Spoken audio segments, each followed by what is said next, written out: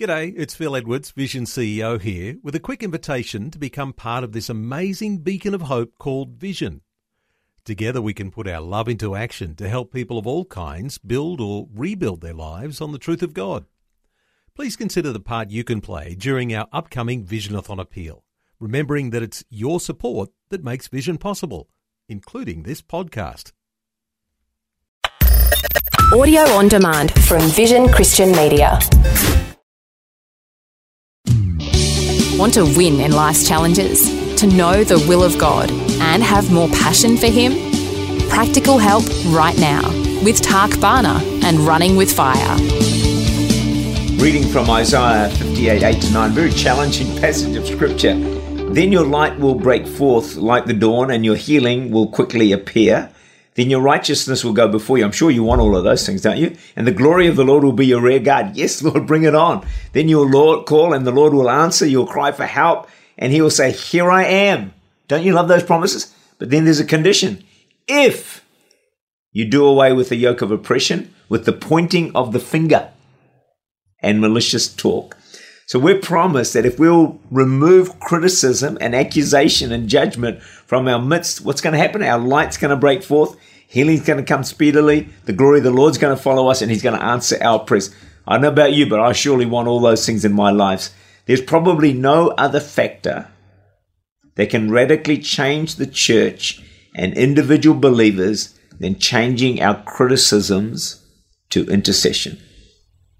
At the same time, it is probably true that the addiction to accusation and criticism is the main reason why there is so little light, healing, glory of God, and answered prayer in our churches and in our individual lives today. Criticism really is a manifestation of pride. Because when we criticize, we're assuming that we are better than them. Unfortunately, pride causes God to resist us. James 4 verse 6, God resists the proud but gives grace to the humble. We'd be better off having all the demons in hell resist us than to actually have God resist us. So what are we to do? Galatians 6 verse 1. Brethren, if a man is overtaken in any trespass, you who are spiritual, restore such a one in spirit of gentleness, considering yourself, lest you also be tempted. When we criticize others, do you know one of the dangers? Is we can fall into the same problems. If we always criticize those who do well financially, successful ministries, the grace of God may be withheld in our lives in those areas. So we struggle financially and with fruitful ministry. We need to be careful of who and what we criticize. Think about this. Have you ever wondered why children who have been abused grow up to be abusers? It's so common.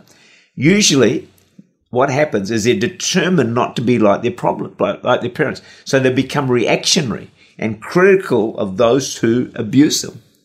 This removes God's grace in their lives in those areas and nurtures a bitterness. Ultimately, the result is becoming just like their parents. Wow.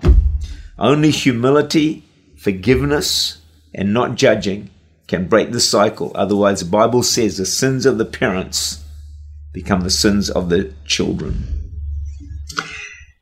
When we criticize and judge another Christian, we're actually saying that God's workmanship does not meet our standards. When we judge and criticize someone else's children, guess who takes offense? The parents.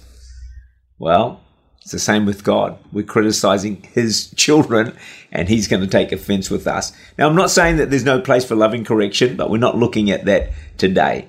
Sometimes we do discern accurately a problem in a person's life. We see what's wrong. We see what there's something needs adjustment. The challenge then is, do we intercede or do we accuse?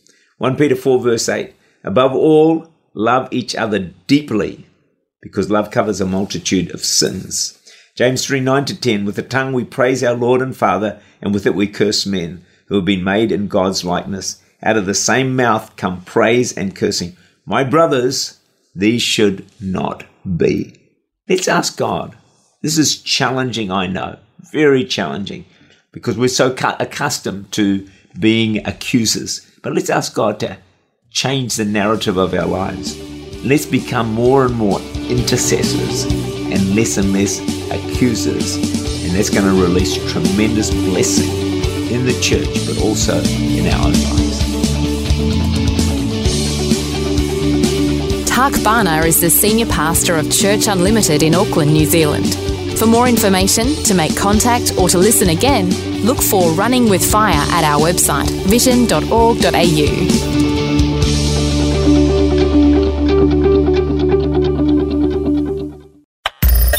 Thanks for taking time to listen to this audio on demand from Vision Christian Media.